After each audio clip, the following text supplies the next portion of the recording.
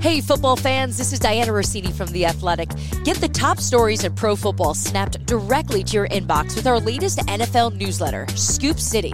Jacob Robinson and I will bring you the daily scoop of top NFL articles, posts, and podcasts every Monday to Friday. Sign up for free now at theathletic.com/scoop.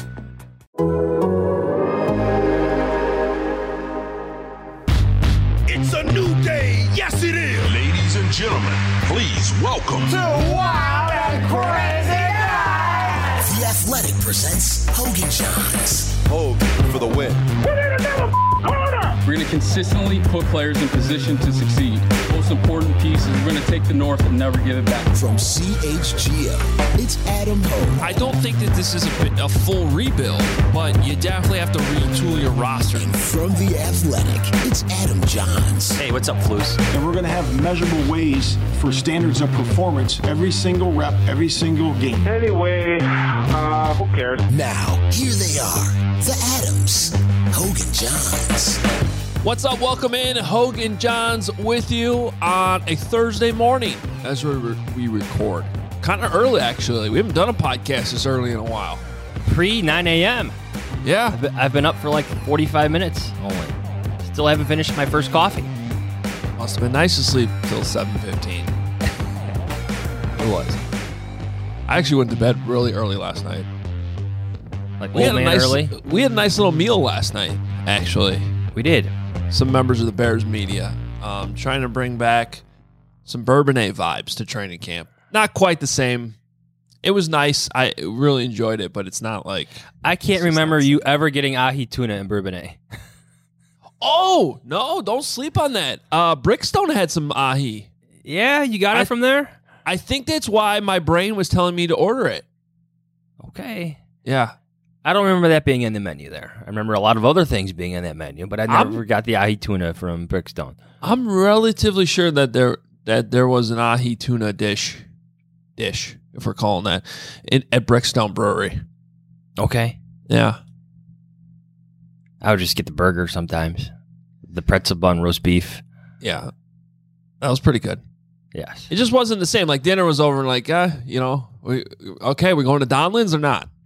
No, we went 2-hour drive. Yeah.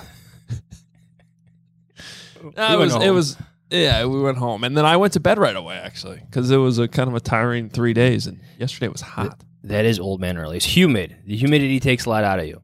It does. It felt like Bourbonnais at practice yesterday with that humidity that just sits on top of you. But, we're good. And even though the Bears are off today, we wanted to get you another podcast this week. Plenty to talk about. We have questions that have been solicited on Twitter that we are going to fly through a little bit too here. Make sure you're following us on Twitter at Adam Hogue, at Adam Johns. You should be subscribed to The Athletic at theathletic.com/Hogan Johns and CHGO at allchgo.com. Plenty of training camp coverage coming in. I want to start with what you and Kevin did yesterday, actually. I mean, it was like a full breakdown of every single team period from you want to know what Justin Fields is doing? Then here's what he's doing. No, you're not allowed to. Every single play. I read on Twitter you're not allowed to do this. Well, we did it. No, you can't. You're not allowed to break down what you're seeing at practice. So he was better. The offense was better. I want to say the third team drill wasn't good. But by the time they did the portion where they can actually move the ball, like sustained drives, if you want to call it, the offense was good. They're fine. They made some plays when needed. What did you think? I thought I thought Fields was off to a shaky start yesterday, coming off the heels of Tuesday's practice, which has been well documented, wasn't great with the exception of the goal line sequence, which was really good. But even in individual drills, I was watching them, and like he wasn't hitting that net they throw at. Like he was just off. He threw a pass early on to Cole Kmet that was so far behind him, it was also actually behind Jaquan Brisker, who was in coverage, and he couldn't even make a play on the ball. So It was a shaky start, I thought. I think it was, hold on, even before those team drills, I believe it was Clay Harbor the former tight end who was sitting in the family friends section who made note of how bad the offense or the offensive players were in one-on-one drills or even routes on air, how many balls were missed by the receivers or fields to the receivers or the other quarterbacks to the receivers. Not a good day in those drills for the Bears skilled guys. No, yeah. So it was a shaky start, but then when they got into the what's Flus calling it? The play-its? I think he calls it play-its. Play-its? Where you just play it. You know, you get out there, it's a drive. They put all the players and coaches on the sidelines. They try to make it as much of a game as possible. Getsy calls plays, yes. And then the coordinators, Luke Getsy and Alan Williams, are literally calling the plays and the coverages as they see fit instead of everything being scripted. For most of practices, for fans who might not know this, like they come in with a script, and usually it's like they go through walkthrough. Hey, these are the plays we're going through today. They might throw in here and there a surprise of like a play that they put in a long time ago, like that touchdown throw yesterday from Fields to Mooney. Fields said that that's a play they've had in since OTAs. But most of practice is usually scripted like that. Yeah, different downs and distances, testing specific plays. Exactly. Yes, going through specific plays. When they get to the play, it's like they're actually running a real drive. So when you run a 1st and 10, you don't know if the next play is going to be 2nd and 4 or 2nd and 14. So then, well, it's based off what you do. Right. So then the coordinator's actually, assessing down and distance, going to the play sheet. What am I going to call? Same thing on the other end. Alan Williams is calling the defense. So it's like a game. And in that sequence, the offense, first couple plays weren't great. Then they managed to get a first down on 3rd and long. Tough catch by Cole Kmet over the middle. And then all of a sudden the drive got going. Can I bring up that play? Because that play has been broadcasted by the Bears as like some pinpoint laser throw. Now it did get through to defenders. At least the video that you've seen by I think it the got Bears. tipped. It got tipped like almost twice. So where it looks like Kmet just catches it initially without any deflection or anything. No, that ball was actually in the air, and he had to like double catch that. Yeah. So you have an edited video from behind Cole Kmet where it looks like he catches it without issue, but there was issue with that catch. Impressive by him. Good focus by him, but it was tipped by Jaquan Brisker. Right, and I think it was tipped at the line too, or like nicked just barely out. That's the type of catch though we want to see Cole Kmet make. He had a better one later. Yeah, so I think so. This is where we're kind of shifting from some of the shakiness at the start to like, okay, make plays when you need to make plays. That drive had an ominous start to it, and then all of a sudden you have a key player make a key catch on 3rd down. That's how you sustain drives sometimes. Sometimes that's what you need, a play to be made like that. And then all of a sudden the offense was looking pretty good down the field. Yeah, I have one complaint about here comes Buzz Killington coming back, the Debbie Downer in me coming back. I have one complaint about that sustained drive because I want to give credit to the defense. You know, you and I were talking about that Equanimeous St. Brown fumble. Great throw and catch. There's contact made at the end of the run by Equanimeous St. Brown. Someone shared video of it. I think it might have been Clay Harbor. That hit was not late. It was not late. That's contact. He has to hold on to that football. Yeah. That was a free ball. I know that sustained drive, play it, period, is something the offense needs. But that was a free ball, loose ball that Jalen Johnson picked up and potentially turned into a touchdown for the defense. So if I have one complaint, like I want to give the defense credit for that. That was a forced fumble, potential touchdown made by the defense that didn't really count. You had to bring it back. They called it. You know, I get the situation a little bit that that there's not full tackling, so maybe there was some surprise on St. Brown's part, but he's got to hold on to that football. I mean, these defenders have been whacking at these footballs late every single drill. It applies there, and that one was not late. That was good contact. Hold on to the football. You're looking for it? Yeah, I just found it because we had we were on the far end of the field. So yeah, he catches it. Good job of getting open. Coming over the middle of the field. And then you're right. That was a straight fumble. Yes. So the debate you and I were having in the stands was is that a quote-unquote legal hit for practice? Because they're not live. And Equanimeous St. Brown basically got hit to the ground there like it was a real football play. And I questioned, like, I wasn't trying to make excuses for it, but you're not expecting that level of thud in a non-live period, and maybe that's why he fumbled it. Now, you still got to learn how to hold on to the ball no matter what. So I'm 100% on board that it should be a fumble.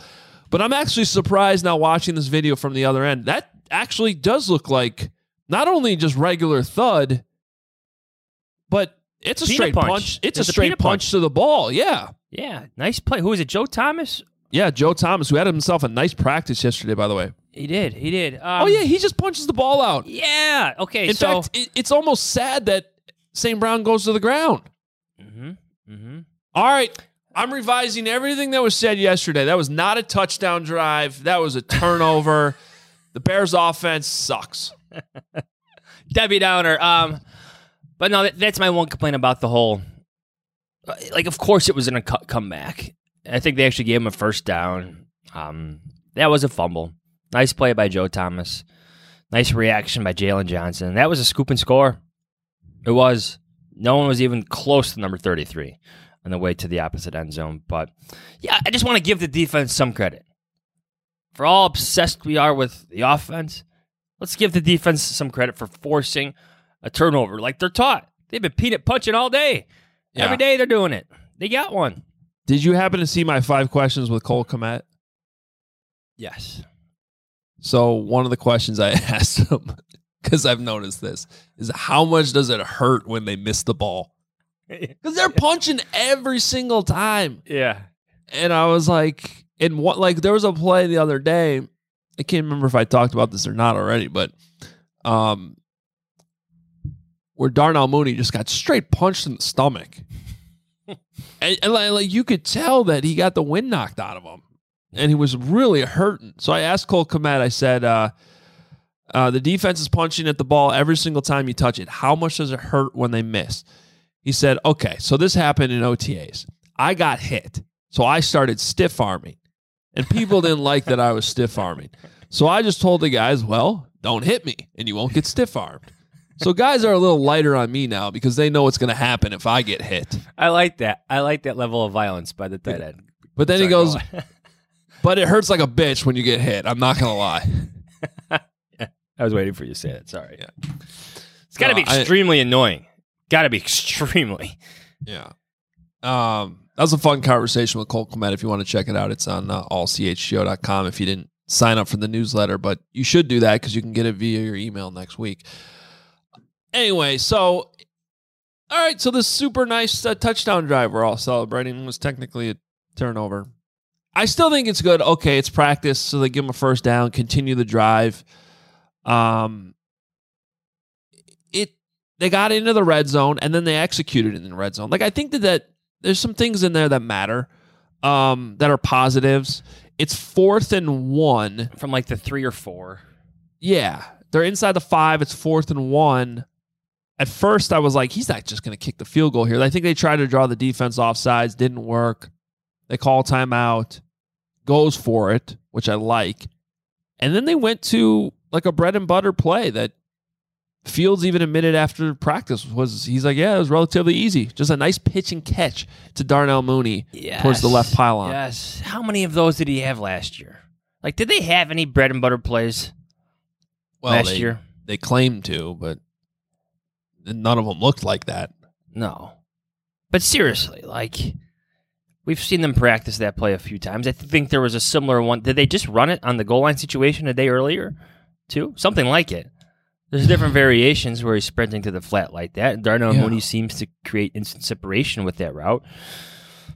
I like it. It was good for the offense. It's good for Justin Fields. And then the twos made it look even easier. Treston Ebner's fast. Did you notice that? He is. So Trevor Siemian, I didn't see the start of the route. I kind of looked like the end of just a regular wheel, but there must have been some misdirection in there because he just came out of the backfield like wide open to the left, and Siemian just flipped it over there. It was just all green grass, but he still had about 55 yards ish to run, and he just took off. I was impressed with the speed on that play. Yeah, he's got a roster spot. He made the rooster. He made the roster. I thought Justin Fields' best passes came during the 2-minute situation. Over the middle to Cole Kmet and Equanimeous St. Brown, who had himself a good practice. His best practice by far. The Cole Kmet one, like, if you want to share this one on Bears Twitter account, like, that was threading the needle. In traffic, over the middle, tough catch that you need from your big tight end. Took a hit. Took a high hit. Still made the catch, got the first down. Like, those were the best passes by Fields, in my opinion. Not only for where the ball was placed, but for what he did in the pocket. There was some pressure. He stepped up, stayed composed, footwork was good, and delivered good strikes over the middle through traffic. Those were my favorite plays by him. And that was a 2-minute situation. I think end the half, not end the game, but end the half situation that Eberflus put them in. All right, so we get to some questions. All right. Had some good ones come in. This is my first one. This is from Jeremy Layton.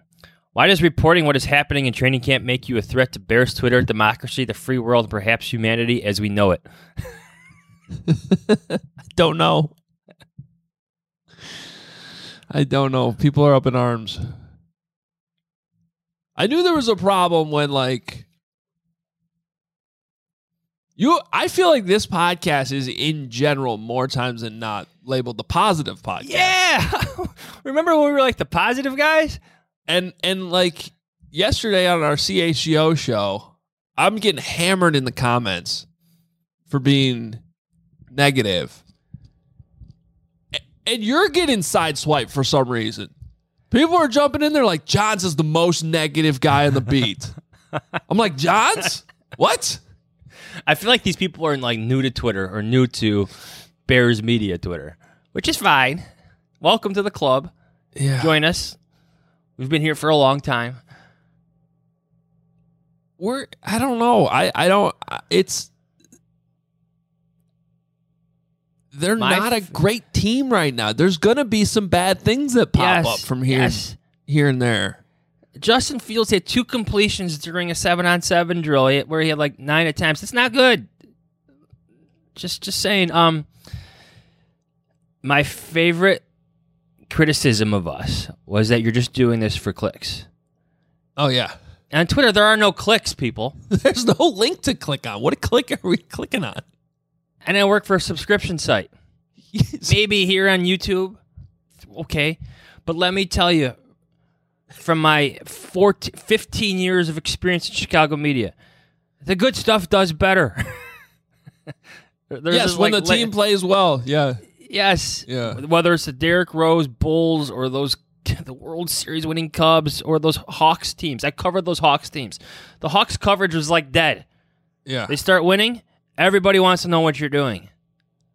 The same thing applies to Justin Fields. Just look at the tweets where he does well, where it's like a great play, where like he's completing a 30-yard pass over the middle to Byron Pringle.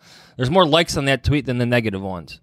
Yes. There's no clicks. It's a great point. Like, if it was all about clicks and stuff, we would only report the good things, not the bad. Yes. We're just telling you what we're seeing, guys. And to that point, this podcast is going in year 8. The Bears have had one good season during all those years. And I think someone actually said that in the comments. We had a nice little boost in 2018. I'd love to have that every year. It'd be great. Yes. I wonder what it would be like if this was a Patriots podcast and we covered all those Super Bowls. Right. I mean, I love that we have the listenership we do. It's great, but like, it's been a grind. Yes. The fact that you people are still hanging around listening to this, despite the football that we've had to cover all these years, is, I think, a testament to how awesome Bears fans games are. Quarterbacked by Matt Barkley, Mike Glennon, Brian Hoyer. We Man. did podcasts off those games. We did. Jimmy Clausen. Jimmy Clausen. Oh, that Seattle game. That would have been year one of the pod. I want to say thank you to the fans that said hi to us. We took a couple pictures at camp yesterday. Say hello. Yell from us from the stands. I did like the fans, the listeners yelling down to the fish man. Hey, fish man, I like that. Keep that up. Keep that up. We won't tell anybody, though, that right before we walked through the stands, he goes, this is my least favorite part of training camp. Oh, wait, are we recording right now? Did I just say that? So keep it up. So keep it up. Every time you see Kevin yell at him about Ladarius Mack. Yes, please do. Please do. All right, let's get serious. This is from Logan. Simple question. Does the wide receiver situation look as bad as everyone thinks it is? I want to repeat something I said the other day. The upgrades in the starting secondary with Kyler Gordon, with Jaquan Brisker, with a system that I think fits Kendall Vildor a bit better. Like, you see that. Yeah. You see that. And, yeah, the receivers have had some problems. I think St. Brown has had some better moments yesterday. Dante Pettis has been better. Byron Pringles made a couple big plays here or there, even though you're becoming more sour on him. But the talent... Well, I just didn't like the drops last week. Yeah. Well, yeah, drops are not good. The talent favors the secondary. You see it with Brisker, Gordon, and still with Jackson and Johnson. Well, and that's kind of my fear. I think it's too early to really know. I got to see these guys in games. But when you watch Darnell Mooney run routes, you're like, that's an NFL wide receiver. Everyone else on the team, tell me if you agree with this. They're getting open because of the scheme. Like, they're getting open because of the play.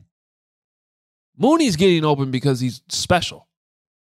His route running has been incredible to watch in practice. Yeah. And it's been against some of those players that you just talked about. Well, I think you see it when it's in one-on-ones. And I don't like to overrate or overstate what they do in one-on-ones, but when you see the separation that Mooney automatically creates for himself in those, that's different than the rest of the bunch. It just He roasted Kyler Gordon so bad yesterday in one-on-ones. Like, it was like a welcome to the NFL rookie moment for Gordon. Like, this is what you're going to have to deal with regularly when you face real-ass NFL wide receivers on Sundays. Yeah, it's good for Gordon. It's good experience. It is. So I guess my fear is just, I have a fear that I'm going to circle back with some hope, I think. Okay? So I don't think the Bears have anyone else like that on their wide receiver depth chart that can consistently get open on their own. And I think that the gap between Mooney and the rest of the wide receivers continues to grow every single day. In part because Mooney just looks that good. So, like, there's two sides to that story. And part of that story is Mooney is separating himself because he just continues to look better and better. Very high on him right now. That creates some worry, I think, about the rest of the group. And if there's going to be another option who can just get open. But then all of a sudden you have these plays where St. Brown is running wide open over the middle, where Byron Pringle is getting open. And I think that's the offense. I think that's the hope is, because the Bears didn't really have many guys like that last year either that could get open consistently. And I don't think the offense ever schemed them open. So I think they ran a lot of curls and hitches. Right. I mean, you see what Allen Robinson's been doing in LA, by the way? Oh, he's going to love it there. There's highlights every single day. There was a one-handed catch. I listened to Robert Mays on the football show the other day. He had been out there to a Rams practice. I mean, I think he put Allen Robinson in the Hall of Fame. This is from Trey, kind of a follow-up. Which wide receiver outside of Mooney has made the most plays? I want to say St. Brown is... I see what you're saying now after yesterday's team drill. I had to rank the plays made by receivers. It's like Mooney, St. Brown, Pringle. And then I'm going to say it's like a tie for fourth between Velus Jones Jr. and like Chris Fink. Yeah. Wait. A tie for fourth. Yeah. So you had Pringle third? Yes. I was expecting to see more from Velus Jones Jr. by this point in camp. I was. Yeah, so I did the wide receiver rankings in my Bears things too. I had Velus fourth, but I did note I was hoping for a faster start from the third round pick, but he did make a couple nice plays Tuesday. Dante Pettis rose after a couple practices this week. I do have Chris Fink up there. Like, he just seems like a steady player. He's undersized, but he made a really nice catch yesterday in one-on-ones over Kyler Gordon, by the way. So, this is from Alex. How much has the culture change raised the floor of this team? That's an interesting way to put it. Because I do think the buy-in's there. Now, I think the buy-in was also there in 2018 in Matt Nagy's first year. So the question is the buy-in still there when adversity strikes? And I think that's what we learned about the last regime is when things started to go awry in the middle of 2019, like right around that London trip, things started to fall apart. So it's no guarantee that Flus and Getsy and everybody is going to have that buy-in, 3 years from now. But I do think it's there right now. And that can be worth a win or two this year. Because I still look at this team, for all we're being accused of being negative right now, I would still bet the over right now, I think, on wins. It still takes the right players to lead that buy-in. Like, we've seen this system or this mindset or this culture before. It's Lovie Smith all over again. There's some different nuances here or there. Some messages might be a bit different from Eberflus, but the same general principles. Lovie's Bears had the right players to lead that buy-in year after year after year. I don't think we're there yet with Matt Eberflus's Bears, but it looks like Jaquan Brisker could be a good start. It looks like Kyler Gordon could be a good start. That's what it is, a start. Yeah. That's a good way to put it. I don't know. I thought I sounded smart. From Jason, how have the fullbacks been used so far? Well, isn't there only one? Yes. So, how has Kari Blasingame been used? He's been used. A lot. He's been used. The fullback thing kind of intrigues me because there's only one of them. And Blazingame's he hasn't played a whole lot of football, actually. He's been hurt, dealt with some things. So how important is that position really if they're just going to carry one and there's no depth there? You know what I mean? Are they going to have some of these other running backs fill that role? Another two back sets. I have. Correct me if I'm wrong, but I have not seen a tight end lead the way through a hole yet. I don't think so. Yeah, I don't think so. I've seen Blasingame do it, whether it's outside or in zone, but I'm pretty sure he had that nice catch down the sideline the other day. Remember that? I think that's the one thing worth pointing out here because Eberflus, Getsy have both highlighted him as a pass catcher and that type of versatility of what he could bring to the offense. Not just the guy who's going to blow up a linebacker or try to blow up holes and stuff like that, but a guy who could actually get outside in the flat, heck, even up the field a little bit on a wheel route. Like, he could catch the ball. He could be a threat, and he's a big guy. And I think he was definitely on the recipient of one of those touchdown throws the other day in the goal line period. That went well. So I like him. I'm a fullback guy. I'm glad that they're carrying him. But I'm just a little concerned about.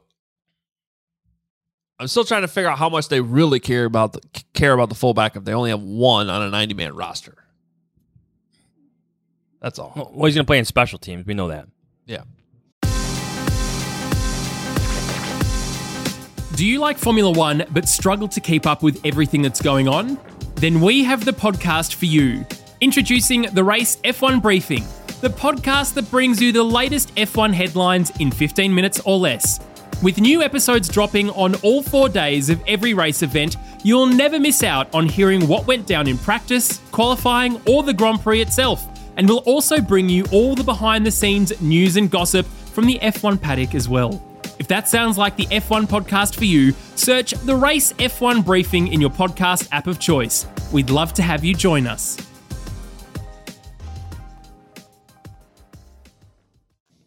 All right. We have a few questions about Braxton Jones. I'll just go with this one since it's right there on my Twitter account right now. How does Braxton look? And why has Riley Reiff gone to right tackle? So this is it. I mean, it's very interesting to me. Did they just pick a 3-day stretch here where they're like, okay, Riley Reiff, we want you to work over on the right side and rotate with Larry Borom. And then maybe this weekend, like when we get it back out there on the practice field, I'm going to be very curious to see where Riley Reiff is. Is he left or right? Because I could see it both ways. I could see them looking at this like, well, we got to make sure Riley Reiff's comfortable in our offense on both sides because he's the one guy who can clearly play left or right. And with Tevin Jenkins out of the picture, apparently, like maybe Riley Reiff's the guy you need to be your swing tackle. Okay? Or did they do that because they quickly identified with the pads going on that they wanted Braxton Jones to just take the reps at left tackle? And go for it. I like the point you're making. I want to see what they do on Friday because now they have 2 days of film of Braxton Jones in full pads getting into his sets against Robert Quinn on some snaps. Yeah. Like, what does he look like? How is he holding up? What's that goal line drill look like with him at left tackle? Those are the things that the Bears now have film of. Like, if he's out there for every snap again on Friday in full pads, like, oh, this, like, they're giving him a full shot at earning this position, and Riley Reiff might have to beat out Larry Borom on the right side. I think that's where I'm going. I don't think I'm getting too far ahead of myself either because there's a preseason game less than 2 weeks away now. Like, just 5 practices away.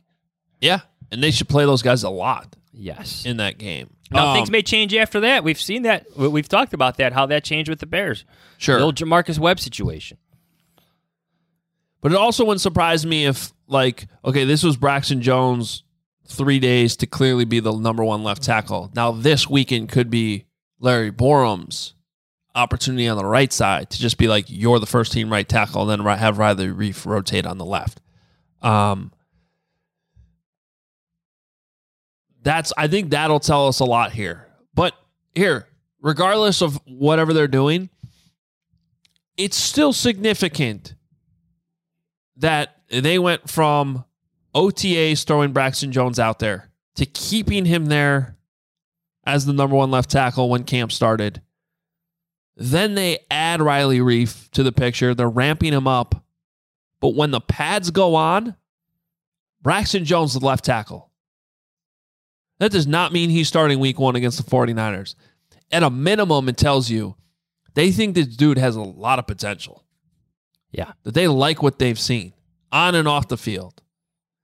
On the field, whether he's having a bad rep or a good rep, he sure looks the part. He sure has a lot of traits that you love with an NFL left tackle. So if he can put it together, especially in the classroom, in the meetings, understanding the offense, there's a lot of potential there to like. There's a chance that this dude becomes a steal with where the Bears got him. Now, there's a big difference between all that being ahead of you right now and then being able to execute it at a level where you can really go out there week one against a good 49ers defense and a really good defensive line and execute at a high level to protect Justin Fields' blind side so he doesn't get killed out there.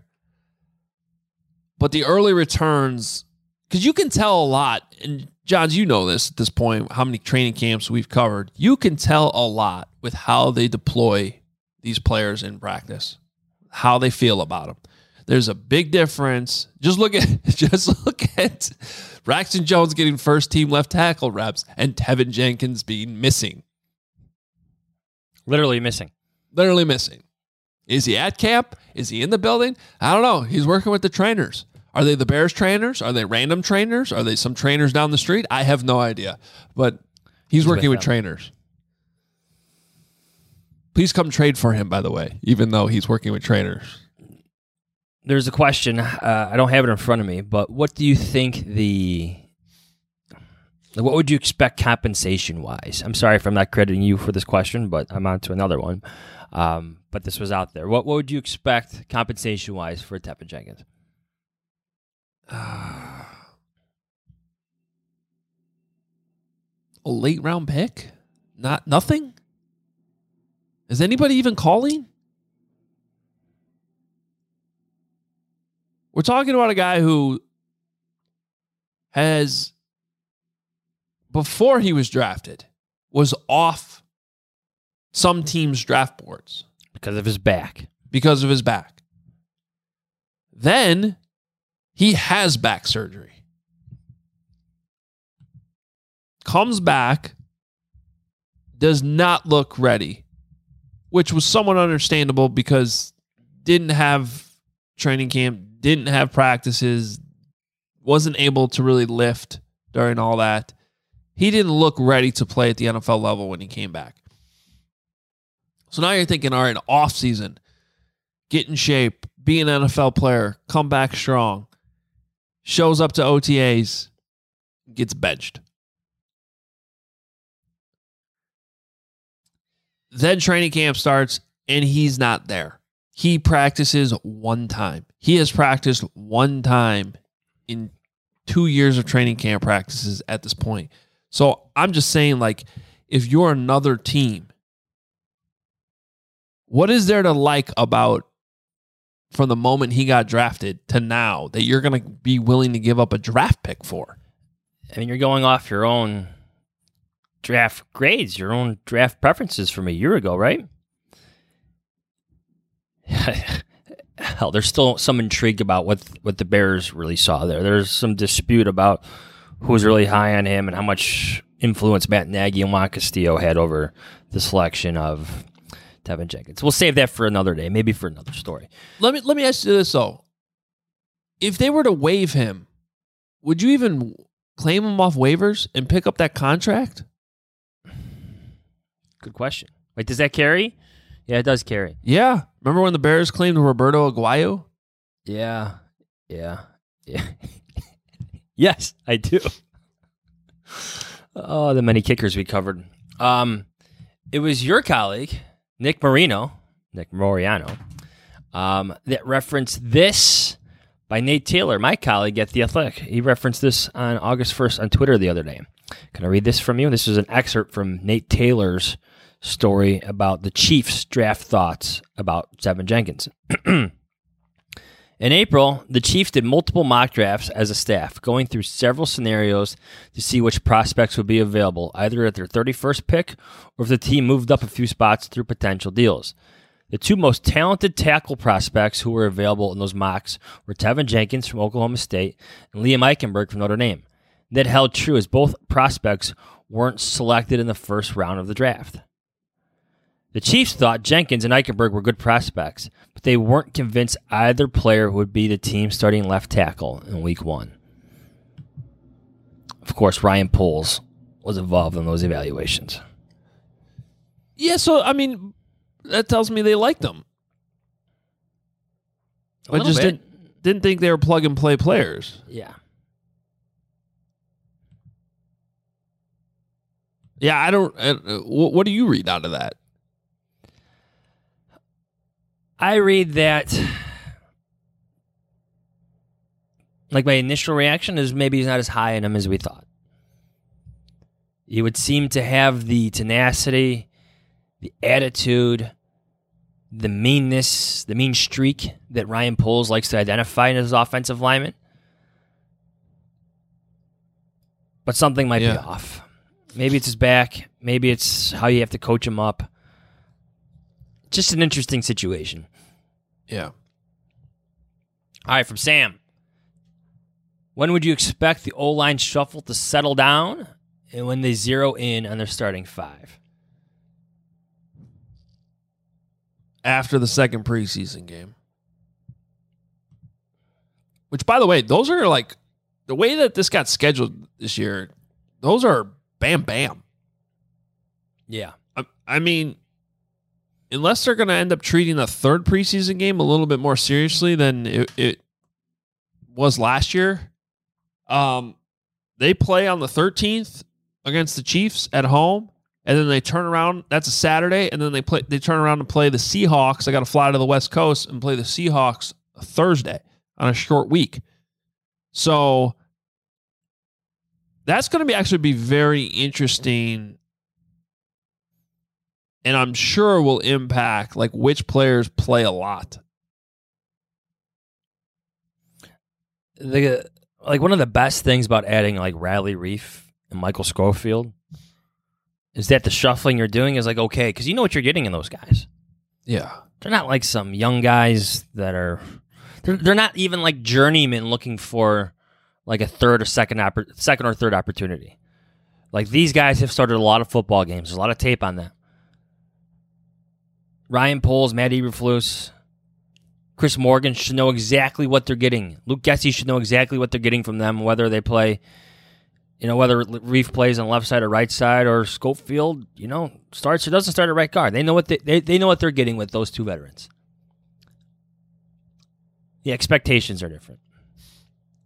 I would think that by the time you get back from Seattle, though, you have a much better picture of what you have in these young guys and can start to piece together that what you think is your starting five. All right, let's do 2 or 3 more. This is from Guar Cleveland. Now that the pads are on, how does the running game look? The run blocking, run defense, scheme, the running backs? Or are the snaps still pretty limited? You like the running game. I do like the running game. I think the Bears can run the ball. How's that for being a Debbie Downer? The Bears haven't been able to run the ball in years. Like, they sucked at running the ball under Matt Nagy. They got a little bit better last year, but then if you look at the numbers, it really tailed off the last 6 weeks. Sucked. Anyway, I think they can run the ball. I do. I think I've seen signs of it. Like these arm tackles where David Montgomery's getting hit like 4, 5, 6 yards down the field. Like he's running through that. Khalil Herbert looks good. That running back room looks good. Not only is fits for this outside zone scheme, but like pass catchers. I think they have something there in their running backs. Now there's a lot of moving parts to that. But I think you'll see more balance. Just look at the history of like the Kubiak offenses, the Shanahan offenses. This is where it's going. The Bears want to run the football. So for all of our obsession over Fields and whatnot, and rightfully so, he's the quarterback, the Bears are going to be a run-first team. And I think they can run the ball. I agree with everything you just said. I think that, to me, the optimism that they can, because someone could easily come back at us right now and be like, well, how the hell can you know that if they can't even figure out who the 5 offensive linemen are? Like, how do you know that they can run block? I think it goes back to trusting Ryan Poles, which can be a dicey thing at this point. He needs to earn the benefit of the doubt. But it is very clear that he has targeted specific linemen that either have experience in this offense or physically fit this offense in their body composition, their movement skills. And the idea there is that no matter which 5 guys you have out there, they're going to be able to physically run the scheme and then trust the scheme to make it work with the running backs behind them. And I think the Bears have a really very underrated running back room. It's one of those things where, like, we're close to the Bears, and I have said some things repeatedly in the offseason, like, I think the Bears have at least a top 10 running back room. Like, their depth there might be top 5 even when you put the whole room together. And then you see rankings from other places that, like, put them like 30th. They're not 30th. Yeah. All right. 2 quick ones, and I got a fun one for you. This is from Justin. Right. Who are the guys that fans didn't know that you think will make the 53? I got 2 names for you. Okay. Linebackers, Matthew Adams and Joe Thomas. Well, they know who Matthew Adams is because he got arrested. You making plays on the field. Yeah. Okay. Joe Thomas has been pretty good. Yes. Joe Thomas has been around, though. Joe Thomas is in his 7th NFL season. Yeah, but you hear Joe Thomas, you're not thinking this Joe Thomas. No, but he's like kind of like an Alec Ogletree, to be honest. Like a guy that's kind of bounced around, but has been pretty good. Although Ogletree was a first-round pick. Wasn't he? I think he was. Wasn't he? Out of Georgia? He was. I think so, yeah. By the Rams. I'll go a little deeper. Okay. If you're looking for one for me, I like what I've seen from Micah Dude Treadway, the defensive tackle out of Minnesota. Undrafted free agent. You are going deep. Yeah. So, I could talk up Jack Sanborn and the Badger all day, but if I'm telling you a Gopher might make it, you might want to pay attention to that. Yeah. Yeah. Anyway. Tight end Ryan Griffin's been good. I think he's got a spot on the team. I'm naming veterans because I think there will be, for as young as they want to be, you'll still see some depth filled out by older dudes. Wait, well, who was the last one? Ryan Griffin. The tight end. The big guy. I think he's like a starter, basically, dude. Yeah. Well, they're not talking about it. They're household names. Right, but they're going to be in a lot of 2 tight end sets, I think, and he's definitely the second one. That is true. That is true. All right, come back to that question when Kevin Fishbane is here and he brings up somebody you've never even heard about. Let's see. Who do we think Kevin... I'm trying to pick out. Who do you think Kevin Fishbane... I like this, yeah. Who his Ladarius Mack is this year? I'm looking at the roster.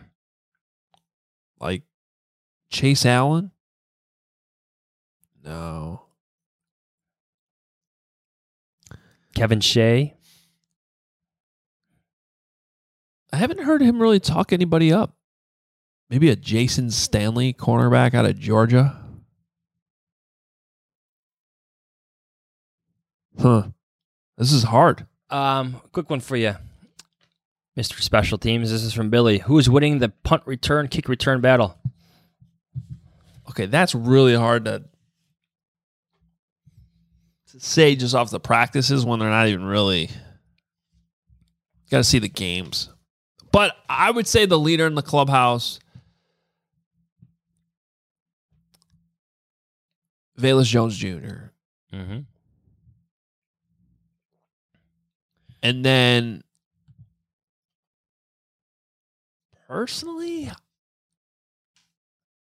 if I'm relying on Khalil Herbert more in the offense this year, which I think his carries could see an uptick, I might have Treston Ebner with that speed just do that job. Although when you watch Velus Jones Jr. run, he's got some Cordell Patterson in him. He's big.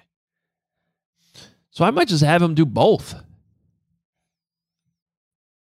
That's going to be fascinating to see how that's deployed, though. They got some options there. Yeah, I'm looking forward to seeing that play out in the preseason. People don't really know this, but if you look at so punt return wise last year, once they added Jakeem Grant, the Bears were actually really good with their punt returns. Statistically, with some of the analytics when it comes to that. Kick return, as much as people like Khalil Herbert, they took a huge step back from the year before when they had Cordell Patterson. Like a huge drop. So for a team that I think is going to be really reliant on field position, this is actually a very important question, and they have to find a better answer. So that's where looking at those numbers, I get a little skeptical that Khalil Herbert's still going to be the kick returner. But something to watch here in the next few weeks for sure. Last but not least, Chris Grant. Is RC better in a can or from the fountain? I would say it's better when you get it free in a liter from your favorite pizza place.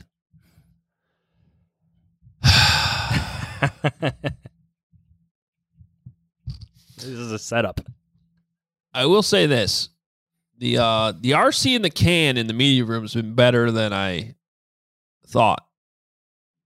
It's better than the fountain at Soldier Field. Yes. Yes, for sure.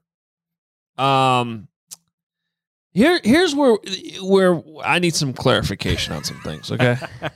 Your Chicago credentials are now in full question in Bears Twitter. Yeah. Specifically with native Chicagoans. And I'll be honest, it pisses me off, okay? I don't like to have my Chicago credentials. All right, you could question my football credentials before my Chicago credentials. All right? Because I was born on the corner of Armitage and Lincoln, all right? There's some townhomes there. Like on the actual corner? Well, there's some townhomes there. There used to be a hospital, okay? You could walk to our house. Children's Memorial Hospital you're talking My mom literally walked to the hospital when I was born. I'm not making that up. That's a true story. I'm just a little disappointed she didn't stop at the River Shannon for a drink on the way. Hey, now. Okay. But maybe there were some celebratory beverages on the way home when she walked home. Which places are just, like, I need examples. So we used to order from Rinaldi's, which people know where the area I'm talking about, right down there. Okay. Unless I'm completely missing something, they were not just handing us free RC Colas. And I'm certainly familiar with the idea of like a coupon where it's like... Oh, the old pizza coupons stapled to the top of the order box. a large whatever. We'll throw in a 2 liter of pop, which most of the time for me, I always saw Pepsi or Coke. You're saying that whenever you ordered a pizza, automatically they gave you a free 2 liter of RC Cola? Yes. Sano's, my favorite place on Lawrence as a kid. And there's other examples. I want to say Dino's, which I'm going to order from on Friday. Dino's on Higgins. Okay. I don't think they still give the free RC Cola, but it's still provided as an option. And I'm going to show you. So if you're listening to this, tweet us your examples. I think some of you already have. Well, I need an example though that was close to me. Because I'm wondering if this was like more of an outskirts of Chicago thing than, I don't know. Park? It blew me away. My dad did say there's a hot dog place called Red Hot Mama's that they would have RC Cola. I want to give the Irish Bear Show, they have their own podcast. Check them out. Some credit on this one. You know where else RC is prevalent? Buff Joe's. Oh, the wing place at Evanston. Fantastic wings. Mega Gut RC would be part of my order. Single order of spicy, cheddar chips, Mega Gut RC. All right, well, we got to go because our producer, Ken, has to go. He has to catch a flight. He does. And we don't want him to be late for his flight. So we have challenged you now. We need examples. We'll figure this out. Pizza Pick Friday. Sounds good. Follow us on Twitter at Adam Hogue, at Adam Johns. Please rate and review the podcast. Subscribe on YouTube. Find us there. Read us on The Athletic, lchgo.com. We'll talk to you next week. See ya. Hey, what's up, Floos?